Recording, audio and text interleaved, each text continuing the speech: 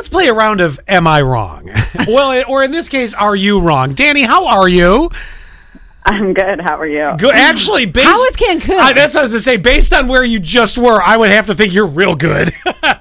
I mean, I just got back from a vacation, so I'm in a very good mood. But, I obviously need some advice. Yeah, at the end of the vacation, but the beginning, freaking stressful.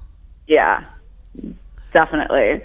So I have a good friend who I always travel with, and we have an amazing time once we're on the vacation, but it's the getting there part that's always very stressful. So I'm always somebody who gets to the airport 3 hours early, especially now, it's so unpredictable, and she's just one of those, arrive at the last minute type of people, which just stresses me out because I always think we're going to make our flight, and it's just not relaxing, Right. There's always that. I have friends who show up an hour before a party starts. I'm like, why? No. Now, this coming from the woman that shows up an hour after the party starts. True. So somewhere in between here, I kind of feel like, really, are you taking the side of why you're so early? But the airport is different. Yeah. It is. All right, let me ask you this, Allie, because and this is not Allie's problem. Danny, we'll be right back with you. Do you get to the airport early enough if there's a change, or are you a walk-in, get to security, and gone, like there's no time to spare? I cut it by the skin of my teeth. Oh. I am always pissed at myself because I'm like, I want Dunkin' once I get past the gate, and I always miss it because I just don't have time. Okay, so I had a hunch that was the case. All right, so what ended up happening?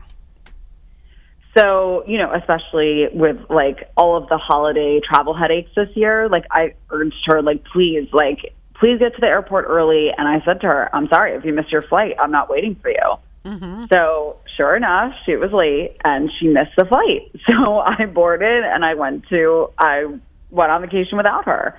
And when I got off the plane, I had tons of texts telling me, I'm a bad friend. I should have waited for her. But I told her in advance, I'm not ruining my vacation because she can't be on time. So, I was like, listen, I'll be at the beach waiting for you when you arrive. And that was that. Was I wrong? Too. Well, it sucks too because getting the next flight, I was just talking to a friend about this who just flew, and she said that she wasn't able to get another flight until it was a day and a half-ish or something. So then that really cuts into your tan time. Yeah, if it wasn't a real long trip. I have to ask the question, did she ever show up? Yeah, she showed up, and we did end up, she was definitely pissed at first, but we did end up having a good time. But it's I would have missed a whole day of, sun and relaxation.